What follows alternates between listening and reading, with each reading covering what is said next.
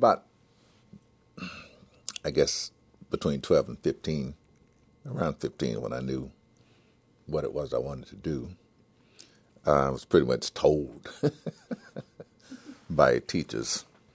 And my mom, she told me from age of about 9 what I was going to do. I had a paper out when I was a teenager. And, I was acting, I was in plays and stuff. And I remember one Sunday I went to collect, and I gave my little receipts to people, and I wrote my name on the receipt and gave it to this lady, and she said, "Oh, you're Morgan Freeman." Yes, she said, "My daughter talks about you all the time." Now, I didn't have a lot of girlfriends, but I had a lot of friends who were girls. Yeah. And so I was like, oh, that's not bad. So I was a pretty good fish in a very small barrel, mind you. What was the first play you were ever in? A Little Boy Blue. Yeah? You were Little Boy Blue? I was Little Boy Blue. Did you have any lines? Of course, I had all the lines. Yeah? Yes. Mm-hmm. Do you remember them? No. I was 8 years old. It wasn't that long ago, was it? I'm 75 now. You're ageless. Okay, I'm ageless. Do you believe that? Yes. I mean, when you read parts, when you see new scripts today, I mean, do you feel like, I can do that, I could play that? I mean, is there any... Well, yeah, but I mean, within reason, there is an unreasonable part of it. We can say if someone is in their 30s or 40s, no, I'm not going to be able to do that. But I think from about 55 on, I could manage. People love to watch you. What is it? What's the secret? What's Morgan Freeman bring to the screen? That is not something I can tell you. You don't know what it is? I don't know what that is. I mean, why do people want to watch you? What do you bring? Fair question. Yeah. But it's just you. It's what you do, whatever that is. What was it? What was the breakout role for you? What was the thing that made you street smart? Yeah. Yes. And that's when everybody knew who Morgan Freeman was. No, that's when everybody said, "Who the heck is he?" Back in Mississippi, they knew the name. They knew the name of Mississippi. They knew the name of New York. They didn't know it in Hollywood. Ah. Yeah. So that's when... Well, what do you like better? Do you like Hollywood or do you like New York? No, well, it's not a matter of either city. I like making movies better than I like being on stage. Why? I always wanted to be in the movies. All of my acting ambition was to be a movie actor. From your earliest days? From the very earliest days. There was excitement in it.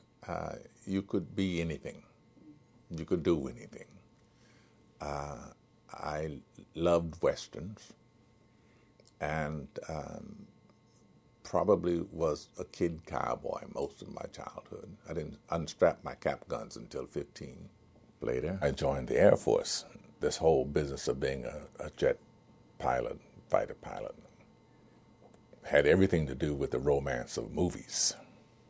But I got to go on to a flight line at North Island Naval Air Station and sit in a jet trainer. I guess I sat there for 10 minutes and realized no cameras. You're just sitting in the nose of a bomb. This isn't what you want. So I walked away from that. And I guess wasn't more than a month and a half, 2 months later, that I was in Hollywood. It was very, very hard.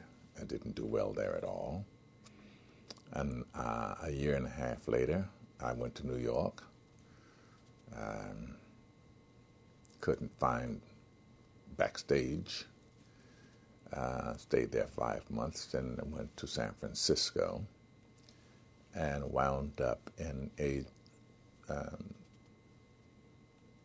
amateur musical rep company. And did that for about a year. Then went to work for the post office to go back east again, to get enough money to go back east. I was going to go to Paris because I'd started studying dance. And I only got as far as New York. A friend of mine introduced me to another dance instructor there, and I stayed. I was trying to audition as a dancer. Never was really good as a dancer. And so I began to think, oh, gosh, this isn't going to happen. But by 1966, I got a job as a dancer in a touring company, Broadway show. But I had an understudy part and got to go on one night as an actor. And it was this huge epiphany. You've been wasting your time trying to be a dancer. This is what you do. And as Providence would have it, the tour ended in January of 1967. By October of 1967, I was off Broadway in my first New York play, and my career got started. Prior to that, I'd had many moments when I thought, okay, this isn't going to happen. But from 1967 to 1980, I worked pretty steady, and then I had another one of those moments when you think, well, that's it, my 15 minutes are up. Because I did a movie, we wrapped in December of 1980, and I didn't go to work again until late 1982. So in the interim, you think, well, that's so much for that, you know. They'll go find a job. How important was Driving Miss Daisy to you, that movie? Very important. Tell me why. Well, I did it as a play. And it was so well received, but it was so well written. It was such a great story, and one not told. When the producers, Dick Zanuck and David Brown, and the director, Bruce Beresford, all came to the theater, and they came backstage afterwards. And I remember saying, well, do I get the part? And Bruce Beresford said, well, you're a little young. But you got the part. Well, they couldn't get anybody else. Oh, I don't believe that. Truth. I don't believe that. Truth. You won that part. You are that part. You're that part. Yeah, well, that was the ultimate decision. Well, you know, to me... But see, Hollywood didn't have a habit of taking stage actors to the movies. If you made, I don't care how much of a smash you did on stage, if they were going to buy that and make a movie out of it, they would get someone known for movies. They would not bring it's all stage about actors the money. out. No, not so much about the money. It's more about, I discovered that stage actors are different from movie actors. Movie acting, not actors, but acting. Stage acting is very broad, very large. Movies is very small, very contained. If you come off stage doing something and you go to the movies and do it, you're going to blow it. You're going to screw it up. What was in that part that is Morgan Freeman? A lot of that character was recognizable to me because I grew up in the South, so I knew those old men. And my father, for a while, worked as a chauffeur for a family in Nashville, when we lived in Nashville. So I had a close sense, a real sense of who that character was. You had the body language for the character. Well, that's why I knew all those old men. Yeah. You know. Well, it showed. But that's not the only part that you have captured, the real essence of the character that you've played. How do you do it? I'm a very accomplished mimic. Ah. I watch people all the time. And if I see something out of the ordinary, something someone does, a walk or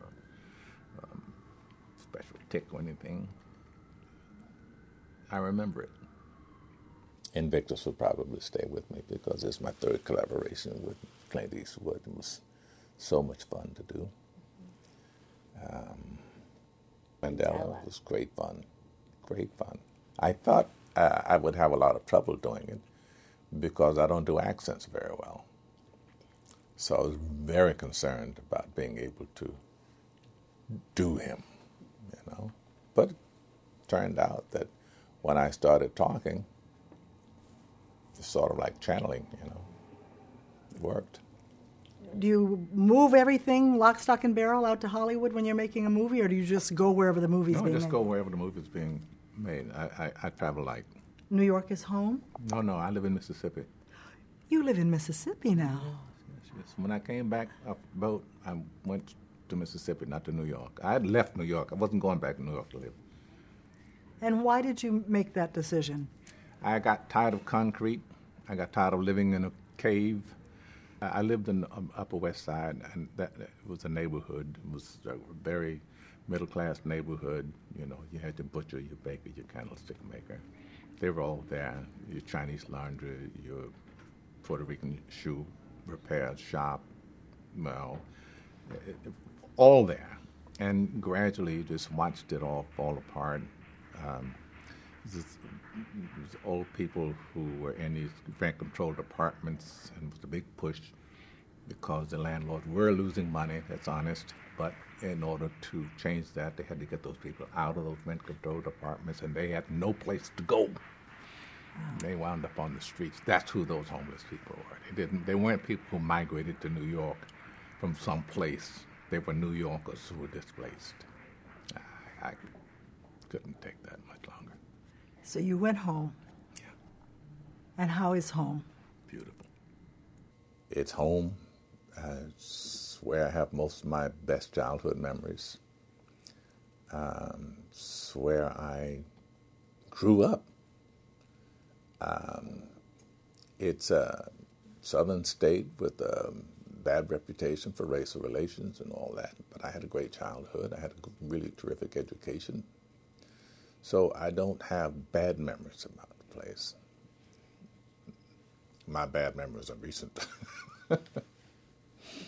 What's on the agenda next for you?